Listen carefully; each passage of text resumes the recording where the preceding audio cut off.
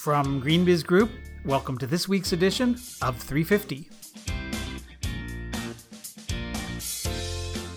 I'm Joel McCower here at GreenBiz headquarters at 350 Frank Ogawa Plaza in downtown Oakland, California. On this week's edition, the new world of carbon capture, smart city jobs of the future today, how to lead within the insanity of sustainability, and a conversation with a vegan hippie chick with a race car. Ladies and gentlemen, start your ingenuity this week on 350.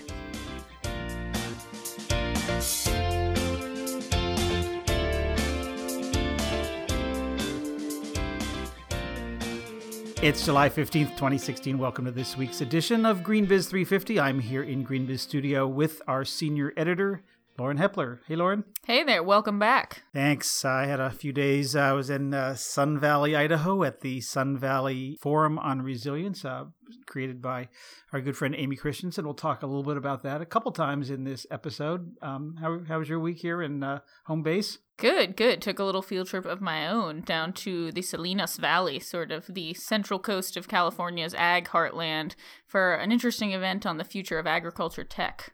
This is that Forbes thing. I went to that last year, and I was struck last year that during the entire event, I stayed for most of it, the words that never came up was climate change. Was that any different this year? They just weren't talking about it before.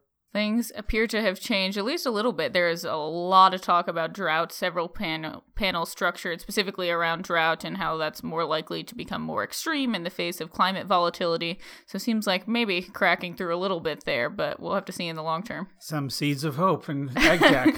Yes. Well, let's jump right into the week in review.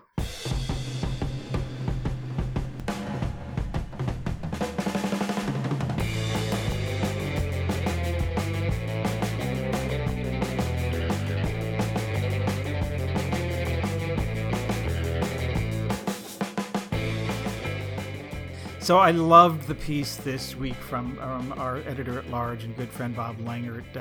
Bob, as most people know, is the former vice president of sustainability at McDonald's, had pretty much a 30-year run at the hamburger company, and wrote a piece that's called The 3 Ps for Leading the Insanity of Sustainability. And this is a perspective of from someone at the top of a company, of a big company, and what she or he goes through in a typical day or a typical week, typical month, in terms of the just sort of the craziness of different perspectives and points of view and demands and appreciation or lack thereof, recognition for what they do. And it just, he had some pretty good advice on how to stay sane in what he calls a schizoid role. Yeah, he has his helpful little breakdown of 3 Ps. So you've got passion, have that extreme conviction to sort of elicit buy-in from others.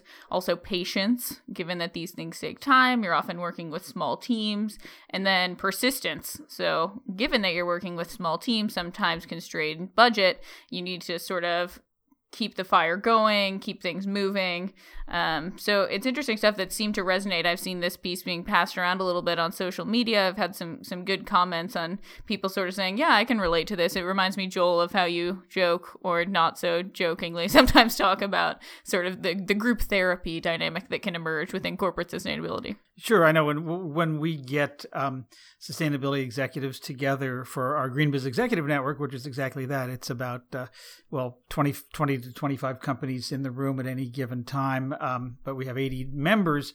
We call it peer-to-peer learning, and they call it group therapy, because as different as, let's say, Tiffany's is from McDonald's, is from General Motors, is from Google or Apple or Avon or Campbell Soup or Citibank, they're all kind of the same in terms of the kinds of issues they're dealing with, the kinds of challenges they face internally, in terms of both from their leadership and from the rank and file, and in terms of being seen as critical, making their own case. Anyway, it's just fascinating, and I think Bob, who when he retired, we honored him on stage at the GreenBiz. Not 2014, I guess. Maybe it was 2015. I've lost track. Yeah, 2015. I call them out as sort of the set the bar for what a sustainability professional inside a big company really wants to be. He knows his stuff. Yeah, and when it comes to sort of how this mastery that in-house sustainability experts have to develop, it was funny. We had another great piece this week by our senior writer, Heather Clancy, and she looked at a topic that I commend her. My eyes might have glazed over a little bit. She was looking at phasing out refrigerants and why that doesn't necessarily have to mean using more energy. So it's really this sort of interesting dynamic where we've known for a long time that a lot of the refrigerants, these chemicals that help especially food companies keep things frozen, but also help with building heating and cooling, a lot of your day-to-day nitty-gritty HVAC stuff. We've known that those aren't good for the climate. Obviously, the emissions contributing greenhouse gases and the overall issues that arise there. But what Heather sort of looked at was how companies are having to balance these issues around their refrigerants with other climate priorities. So how do you balance your overall emissions with these sort of maybe wonkier priorities?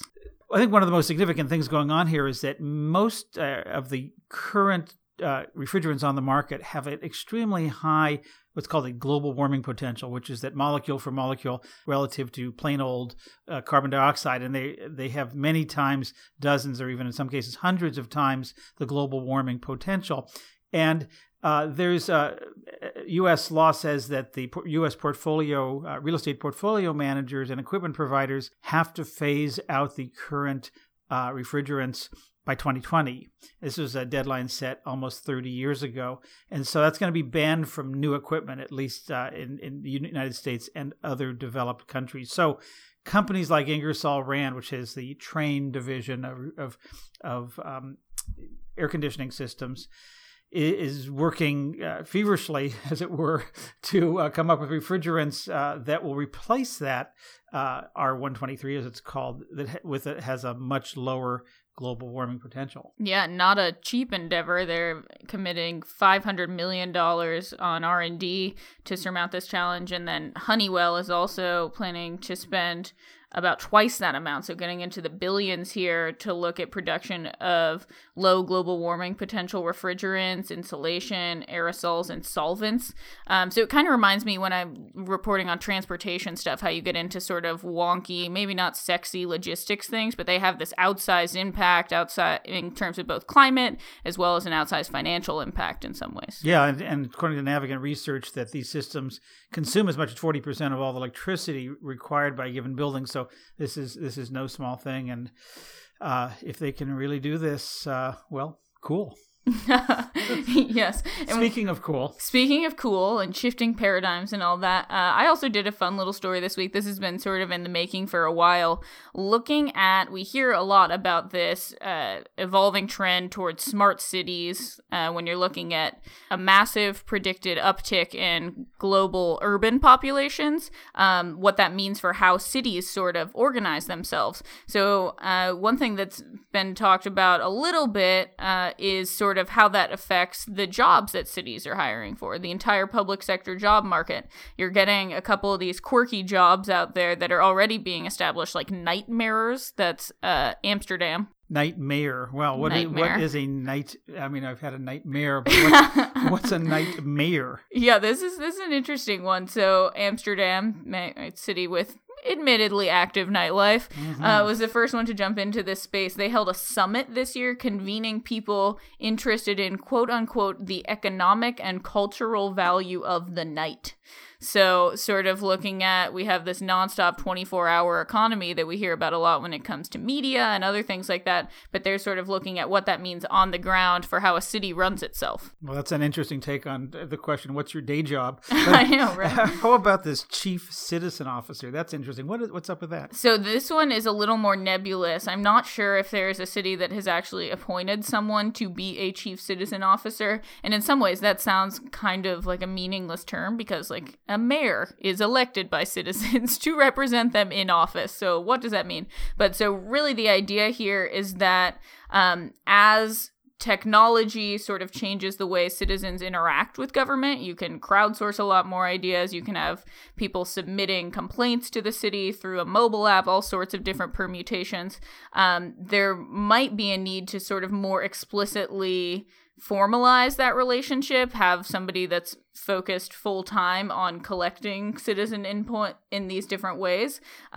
So it sort of is a little bit of a variation on all of these employee engagement roles that we hear about in the corporate sector, just sort of really making sure you're on the pulse of what's happening. Yeah, some of these we have a little bit more common, like the Chief Resilience Officer of the Rockefeller Foundation created this 100 Resilient Cities initiative a number of years ago, where they've funded chief resilience officers in 100 cities, including our very own city of Oakland, California.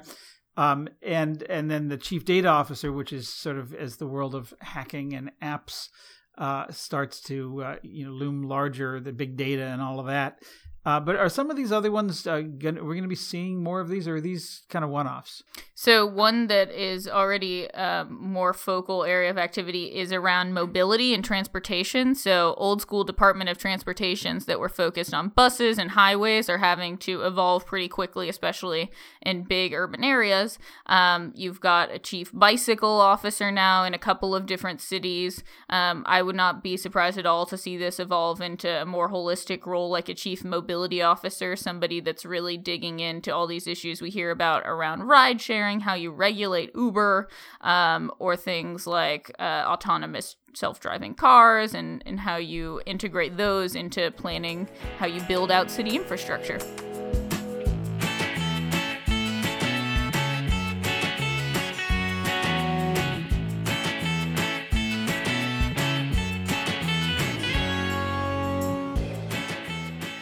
So as I said at the top of the show, I spent part of this week in beautiful Sun Valley, Idaho, at the Sun Valley Forum on Resilience. Now, this is an event put on by Amy Christensen, a good friend of ours, former White House climate person who's been at the nexus of so many global initiatives around sustainability, from the United Nations to our own Verge conferences. This is the second year she's put this on, and you think, wow, resilient Sun Valley, it's a pretty rich place to be. It's actually an interesting place. There are about half the people who live in and around the Sun Valley, which is Haley and Ketchum, Idaho, and these little towns, are on some kind of public assistance, and there's a very big wealth economy there, but a lot of service economy, and so. Yeah, and they've got one electric line coming into the valley, and if anything happens there, they're out of power, out of luck. So just looking at what does resilience mean in southern Idaho in this town, and Amy, because of her good work and great connections, and she's had just a whole range of people over the last 2 years, from Cory Booker and Paul Hawken and a number of others. I spoke there along with my co-author Mark Puck Mickleby, the co-author of our book, The New Grand Strategy. I did a talk there. And one of the other people was a race car driver named Leilani Münter. Have you heard of her, Lauren? I have. We actually ran a Q&A with her from our friends over at the Green Sports blog a couple months ago, so I knew sort of the bare minimum about sort of her unique approach to race car driving. So Leilani Münter is a biology graduate turned race car driver and environmental activist. She's involved with a whole bunch of animal rights issues, and very much an advocate of solar and electric vehicles, and has really tried to bring a lot of that into her career as a NASCAR racer. She has, I think it's the first NASCAR race pit that's run off of solar energy, and she's been testing all sorts of electric and other vehicles on the track. I know she's a big booster of Teslas and owns at least one of those, and really, really interesting. And gave a talk there, and I caught up with her afterwards just to have a little conversation about some of the things that she's talking about and are interested in, and let's listen in. So Leilani, you talked to a lot of different groups, and I'm curious what the business audience thinks, how they respond to what you talk about. Yeah, it depends on the business. Obviously, I'm sort of, as a race car driver, pretty picky about who I work with. So, my ethics are something that carries over into my racing career, right? So I don't work with any companies that produce any fossil fuels. So no oil, no coal, no natural gas, no companies that test on animals or produce any fur or leather or meat or dairy products.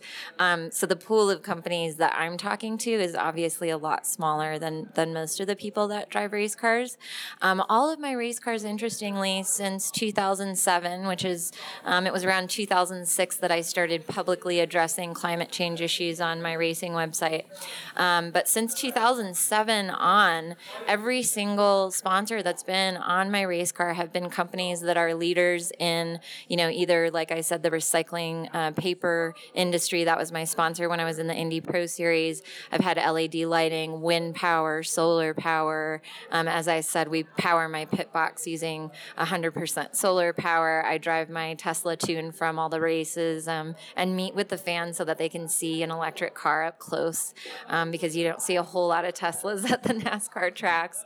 And they've all been companies that have never been in racing before, all of those sponsors that have come on my cars. And I think it's because they're understanding that, hey, like, we can run around and preach to the choir and advertise to people that already are involved with these things, or we can go out and talk to the people who don't get it yet. And those are really the people that we need to talk to the most. And that's where, we have to bring the message to them where they're hanging out. They're not going to come, to see an environmental documentary necessarily. They're not maybe going to come to a clean energy event like this, but they are going to be at Daytona. And so I bring the messages to them where they are hanging out. I imagine some of your sponsors probably get more value from your work than, say, Valvoline would, because you're actually introducing them to not just a brand, but a product they didn't know about.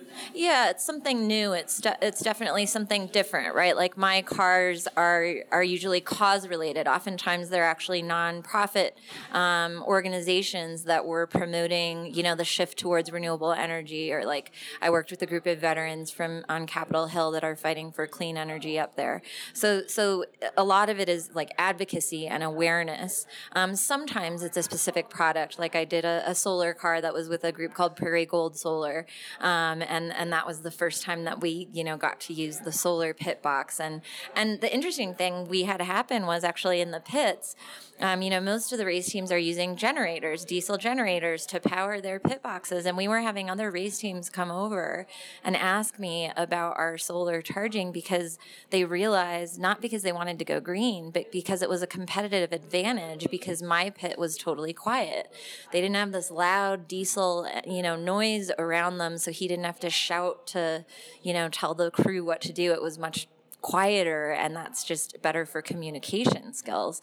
So in some cases, I think we're going to get people to make the switch to these more green products from things that I didn't even think of myself. I'm thinking of it because I want to reduce my carbon footprint, but this guy's thinking of it because he's like, well, I want to win the race, and, we're going to be able to communicate better if we have that quiet solar charging instead of the diesel generator. So it's interesting, anytime you bring new products into this new world, you're going to discover new things, new little quirks like that about it. That supports my long-term contention that green products sell meant to the masses, not just because they're green, or not only because they're green, but because they're better.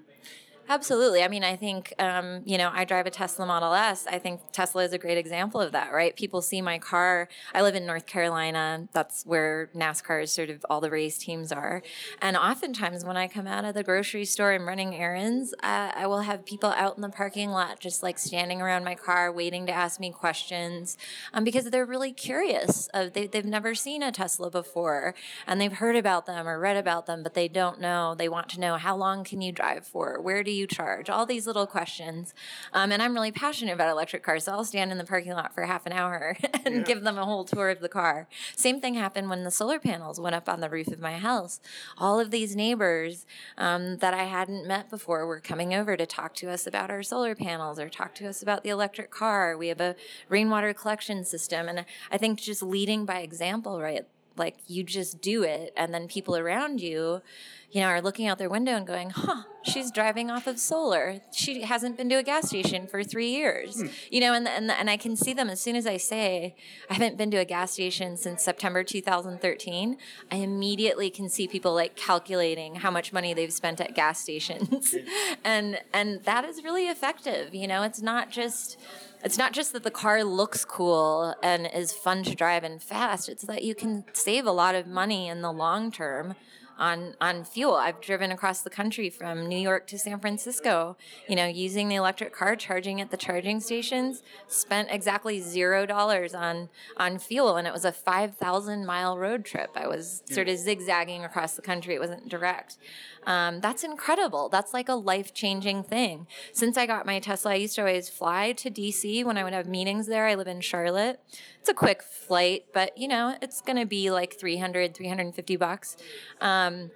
I've started driving now that I have the Tesla. Like, I really enjoy, first of all, the driving is fun. Second of all, there's all these superchargers on my way up, so it's very convenient. Plug in, grab a coffee, get back in my car, and keep going, and it's free. And so it's changed actually my behavior, that since I got my Tesla, when I used to buy maybe 4 or 5 plane tickets a year round trip to DC, now I've bought 0 since then, because I find it to be much more fun and convenient and cheaper for me to drive. I'm saving a ton of money. So there's all kinds of advantages to it. And I think just the more those of us who can afford to be early adopters and can put solar panels up on our roof, we need to do those things so that the people around us can see that this is a reality. This is not some pie in the sky idea in the future that you can drive off of solar. This is something that's like happening right now. And that's powerful, to not just see it, in an article, but to look out your window and see your neighbor doing it. And I think that has really, more power than us giving speeches or trying to tell people. You just need to show them. Needs to be real. Well, speaking of real, last thing, you started talking about population lately, and that's really interesting to me because, first of all, nobody in the environmental movement is really talking about that. And you've made this part of your spiel over the past, just fairly recently. Twice. Only twice, including once today here in Sun Valley. Talk a little bit about why you're doing that and what you hope to see happen in terms of changing minds. Yeah, I've just found I got really frustrated at that nobody was talking about it. It all started when I started talking publicly about it. It was because I was at a screening for Racing Extinction, and I was doing a Q&A, and somebody in the audience asked me, is there anything in the movie that you guys didn't address that you wish had been addressed? And I immediately said population, because population has been something that I've been concerned with since college. My biochemistry professor at UCSD, one day I came in and he told all of us to close our notebooks. We're not going to talk about biochemistry. We're going to talk about population. And he showed us a film about human population. And I was devastated. I mean, I remember walking all the way across the campus with this professor to talk about it. And I decided that day I was not going to have children. I was not going to, participate in this incredible problem that we have. 7.4 billion people with a growth rate of over 200,000 people per day. And many of the studies that ecologists have done have shown that 2 billion people is about what the world can support if all of us are living in like relative prosperity. And so it's not sustainable. Our population growth is not sustainable. Even if we're all going vegan and we're all driving electric cars and we're all using solar panels, that's an incredible demand on the planet that's growing every single day by vast amounts. And I just wanted to normalize us finally talking about it and feeling like I can say I'm child-free by choice, and have that be like sort of a normal thing. Nobody talks about it, so it becomes like stigmatized. And I think if we just start saying, yeah, I'm child-free by choice, my husband and I decided not to have kids because we're actually really concerned about human overpopulation, and we feel like this is something that's not being addressed. The more that people talk about it, the more normal it will become. And the easier it will become for women to talk about it, and men. And I had 2 orphans come up to me when I was in Aspen. It was really powerful because I mentioned briefly in my little population spiel in Aspen that if you really have that innate undeniable need, a paternal, maternal need to be a parent. There's 132 million orphans that are looking for homes. And when I got off the stage in Aspen, I had these two beautiful young girls come up to me and give me hugs and say, thank you so much for talking about the orphans. We were both adopted. It meant so much to us because if my mom had had her own kids, she would have never found me. And they gave me a big hug, and it meant so much to me. And I felt like this is something I think the audience is ready to talk about. I was nervous at first bringing it up because it is a very sensitive issue and people do get really defensive. There's a lot of emotion involved in talking about population. But the two times that I have spoken about it, I've seen the vast majority of the audience nodding and like saying, thank you. Yes, we do need to talk about this. And then like maybe the other third is sort of uncomfortably shifting in their chair. But I think, I've sort of been out there as somebody that confronts things and isn't afraid to take them to places, unusual places like, bringing the environmental message to the racing world. And so I feel like I can't then be afraid to talk about population because I'm scared I'm going to upset people. I just feel like, let's not ignore the elephant in the room. It's there. We all know it's there. I don't know why there's this great silence of us all deciding that we're just going to avoid the issue and stick our heads in the sand. And maybe someday being childless will be as normal as owning solar powers or an electric car. So Leilani Münter, eco chick, vegan, race car driver, scuba diver, movie producer. Thanks so much. Thank you so much for having me.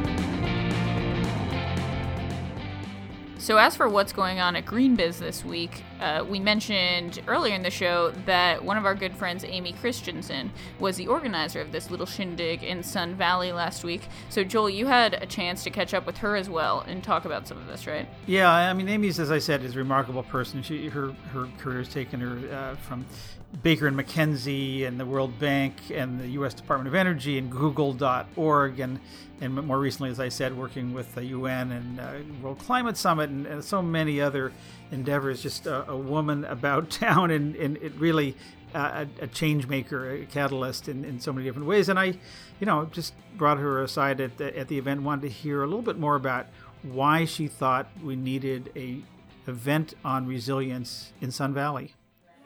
So, Amy, tell me why you wanted to start another environmental conference. Really for two main reasons. One, I'm based in Sun Valley, Idaho, a very special place, but that's also very much at risk from climate change. And yet we can be a model and a petri dish to really innovate the solutions to climate change, whether it's solar power, electric vehicles, shifting to a local food economy. And so wanted to bring in from around the world people who are the innovators so that we could learn from them and collaborate with them to pilot their technologies and business models and approaches here, which we've already started to do. So bring in more of those innovators to help us with our work on the ground. At the same time, I wanted to connect them to each other. These are incredible innovators who over a career of 25 years I've gotten to know from wearing so many different hats, working at Google, working in the Clinton administration on energy, in my advisory work, wanted to bring all of them together to find ways to collaborate and innovate as well. And watching those conversations spark off of each other has been so incredible. And people to say, I met this person, I've met this partner, this is what we're going to do together. And you don't even know. We won't be able to track it all. And yet watching it happen is incredibly exciting and inspiring. And that's what I wanted to do with the forum. People think of Sun Valley as this rich enclave of skiers and, outdoor people. Why is resilience an issue here? So Sun Valley is, yes, there is wealth here. There's second homeowners. There are people who move here full time after having very lucrative careers. But there are also 50% of our population on some form of public assistance. It's a very seasonal industry. The ski industry, the tourism industry, 70% of this county's economy relies on recreation and tourism. And that recreation and tourism is happening in the heart of the winter and the heart of the summer. So when we have changes in snowfall and we have the second largest fire in the country hit us in the middle of our tourist season in August of 2013, it devastates our economy. It devastates those people who are running small businesses and who are eking out a livelihood on 3 jobs a year because of the seasonal nature. What our job is to diversify that economy, fill in those what we call shoulder seasons, and create really high quality year-round jobs in growing local food, in installing solar panels. And we launched our first program in energy because we knew we needed to reduce our own impact on climate change, and with a power system 35% coal that's undermining our very industry of skiing that we rely on, that we could go to solar, reduce our greenhouse gas emissions, and create these year-round high quality paying jobs. And we already, as a result of our program, we've had the first merger of the solar industry here locally, 2 companies coming together because of the increased demand and the need to be more efficient and create more jobs here locally. It's an incredibly exciting opportunity, but it really is a community that's at risk, and yet we have these solutions. And so it felt like it was this perfect petri dish, the right size, and with demographics that are relevant to other communities. So you've brought together this really interesting group of people and people who span your amazing career and contacts, Paul Hawken and Leilani Münter and a number of other great people. What does success look like from you? If this really works the way you want, what do you want to see happen? I want to see people in our local community. We have these incredible partners, from our local schools to the nonprofits to the business leaders and our political leaders, to be inspired and informed what they've heard here today, and to start programs and be further motivated to move even more quickly to put those programs, those practices, those new business ideas into action. So watching us have more local food here. We are growing barley and alfalfa. Our water policies incentivize people to grow these commodities that use a lot of water.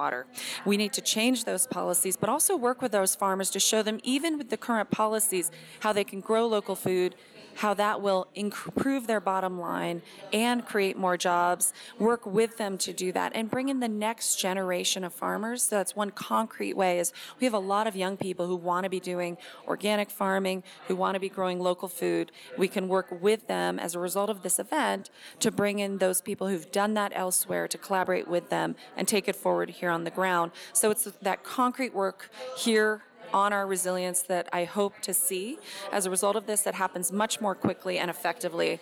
Secondly, the people who, as I said, connect to each other, who don't live here, but who've connected as a result of this event, together launching new funds or investing in each other, investing in each other's companies. I've already seen deals being made. We had Gotham Greens here and Viraj Puri's incredible work putting food growing on top of grocery stores and urban rooftops, and bringing food to local communities and creating jobs, making that food, healthy food more accessible.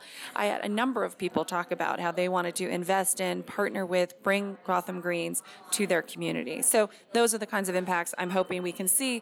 And by highlighting the greatest innovators, I'm hoping people can find this forum each year as a place where they can drop in, be inspired, informed, sparked, connected to the people with whom they can collaborate in a new way. It's a smaller venue, and we're creating community here. So really, that's what I love. It's only our second year. People said to me, that's what we're doing. We're creating community of connectivity and action. Making connections, creating community, that's what a good conference is all about. Amy Christensen, thanks so much. Thank you, Joel.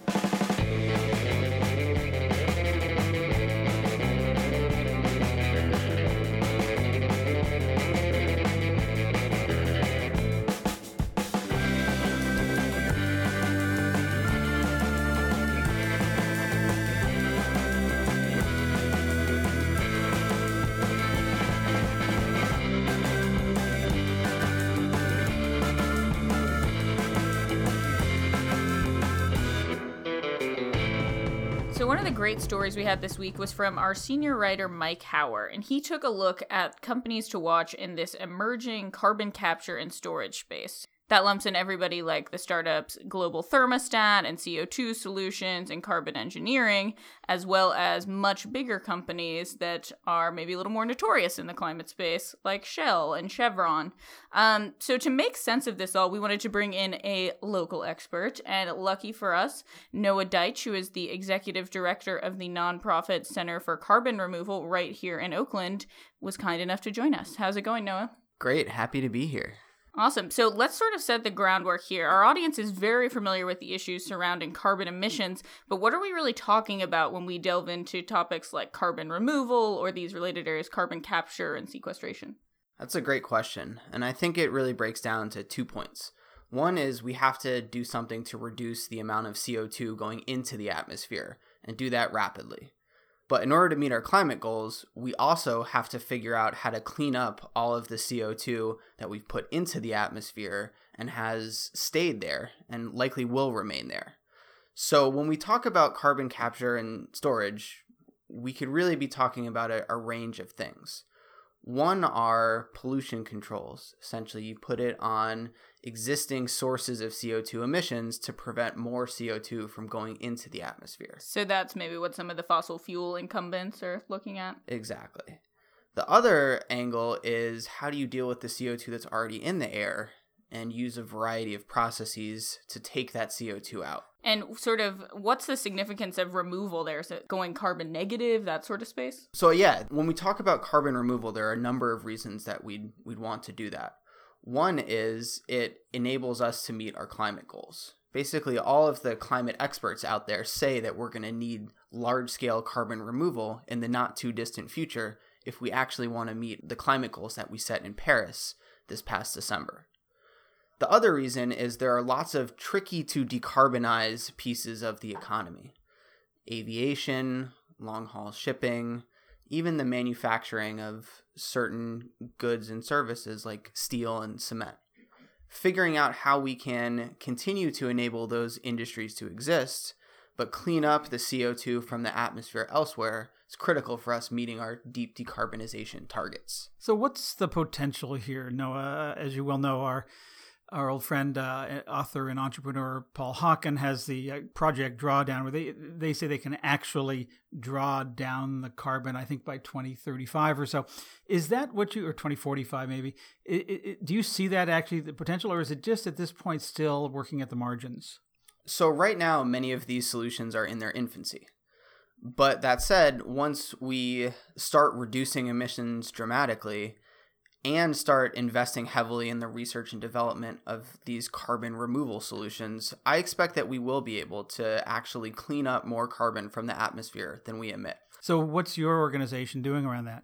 So what we try and do at the Center for Carbon Removal is really create a platform for a broad variety of carbon removal solutions to flourish. We don't only look at some of the carbon capture and storage industrial technologies, but also many of the land-based and terrestrial carbon sequestration options that are out there. So plants have been capturing CO2 from the air for billions of years.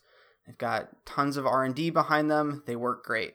So how do we harness photosynthesis to store carbon in soils, store carbon in biomass of forests and other ecosystems?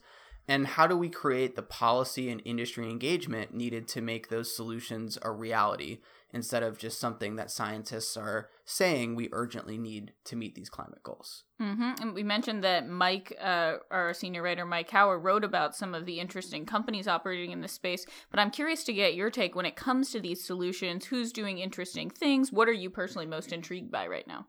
So I'm actually intrigued by a broad portfolio of things. When we're talking about industrial sector work, I think there's very encouraging activity happening in the direct air capture space. This is one area that many scientists and experts wrote off as impossible or way too expensive. But there are companies who are developing commercial prototypes right now of technologies that can take CO2 out of the air and use that CO2 either to make fuels or some other good, and eventually to sequester that CO2 underground. That's where I see a ton of promise in an unexpected area on the industrial side. Where I see the greatest opportunity for scale in the short term is the land sector. That there are so many solutions, from how you graze your cattle to how you restore and manage forests that not only offer climate solutions, but economic development opportunities in rural areas that have historically struggled to have a climate-friendly economic growth plan. That there are ways to broaden the tent of stakeholders much more than in past years to really support the climate movement more broadly. So you mentioned economic development. I wanted to ask you about sort of the economics of this entire space. Where are we in sort of the cost curve with how expensive some of these technologies are, and how do you see all of that evolving? Some of these technologies are in their early stage of development. It's like solar back in the 70s or 80s, where the prototypes are out there, they work, they just cost an order of magnitude or two more than they need to be economically viable. When it comes to some of the land-based solutions, many have co-benefits beyond carbon sequestration that justify the investments today, be it through reducing your fertilizer use, increasing the resiliency or the productivity of your crops. A key piece there is figuring out how to measure and verify the carbon that you actually sequester. And that's a key distinction between these solutions, is that if you're able to permanently lock CO2 back into geologic formations or into building materials like cements that don't degrade, we can be fairly confident that that carbon is sequestered. But on the land side, there are many approaches that potentially could release the carbon back into the air if something changes with the environment or with the management of that land that could undo some of the good work that we have done in previous decades. So Noah, what's needed here? Usually with technology advancements like this, there's three big levers to pull. There's technology, there's policy, and finance or market development. What do you see needed here in terms of if we were to pick the low-hanging fruit, to use a common term, to get some of to really demonstrate the potential of carbon removal? What would be the technology and what would be the lever that needed to be pulled? So I think it's all of the above in terms of what we need to do today. On the technology side, we need a lot more innovation and development. Much of that is going to come from government initially because there aren't markets, but that's something that can change. That with smart policy and smart regulation, there are opportunities for low-hanging fruit for many of these technologies across the industrial and the land-based sectors. And so it's really critical that we think about doing this whole portfolio of things today and work on all of those different dimensions. For me, I think the most important piece is understanding that we need to not just reduce emissions, but that we need to clean up carbon as well, is something that's misunderstood by many in the climate conversation today. That we have focused historically just on how do we reduce emissions, but we no longer have time to just focus on that piece. And so if leaders across government and business step up and say, we are committed to not just reducing our emissions, but actually cleaning up excess CO2, that can start the cascade of conversations in the business and the finance and the policy world that are needed to unlock the potential of these solutions. In terms of the broader climate discussion, one of the interesting things I wanted to ask you about was sort of some controversy that seems to be brewing over proposals for different types of carbon capture subsidies. I got an email today from a senior campaigner at Friends of the Earth that said, let's call a spade a spade. This is an oil subsidy, plain and simple. How do you think about sort of, with a lot of these clean technologies, we talk about shades of green, sort of different things along the spectrum. How do you think about these issues? So one of the things that was actually announced today was there was legislation to extend a tax credit for carbon capture and storage in the Senate. And that legislation will likely be eligible for mostly fossil fuel projects in the near term. But it's critical that we figure out how to do things with fossil fuels today that are relevant to carbon removal in the future.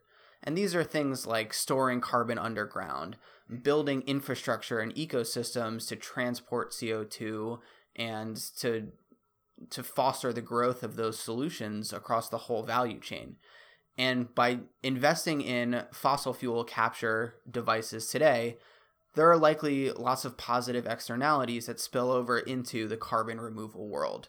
And so there are shades of green here, and I think what's critical is to make sure that if we start with fossil carbon capture projects today, that the community pushes those projects to start taking carbon from the air and not from the ground as soon as possible.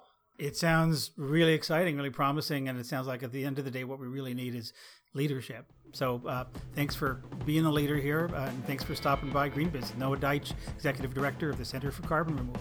And thank you all as well.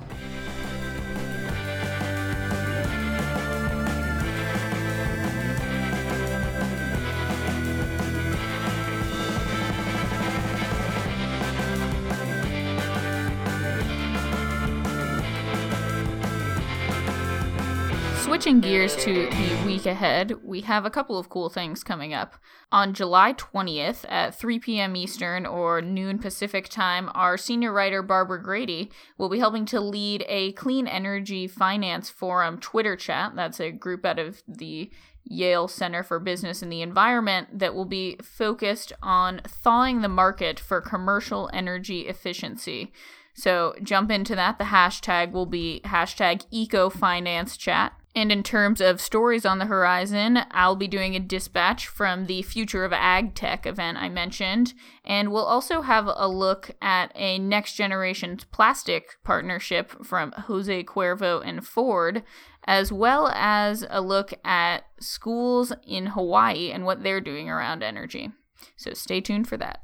And that's our 350 podcast for this week. Go to greenbiz.com/350. You'll find links to the organizations, stories, and events we mentioned in this episode. Thanks again to our podcast director, Soraya Melkonian. You can contact us by email at 350@greenbiz.com. We'll see you back here next week for another edition of GreenBiz 350. For all of us here at GreenBiz Group, I'm Joel McCower. Thanks so much for listening. Until next time, have a great day.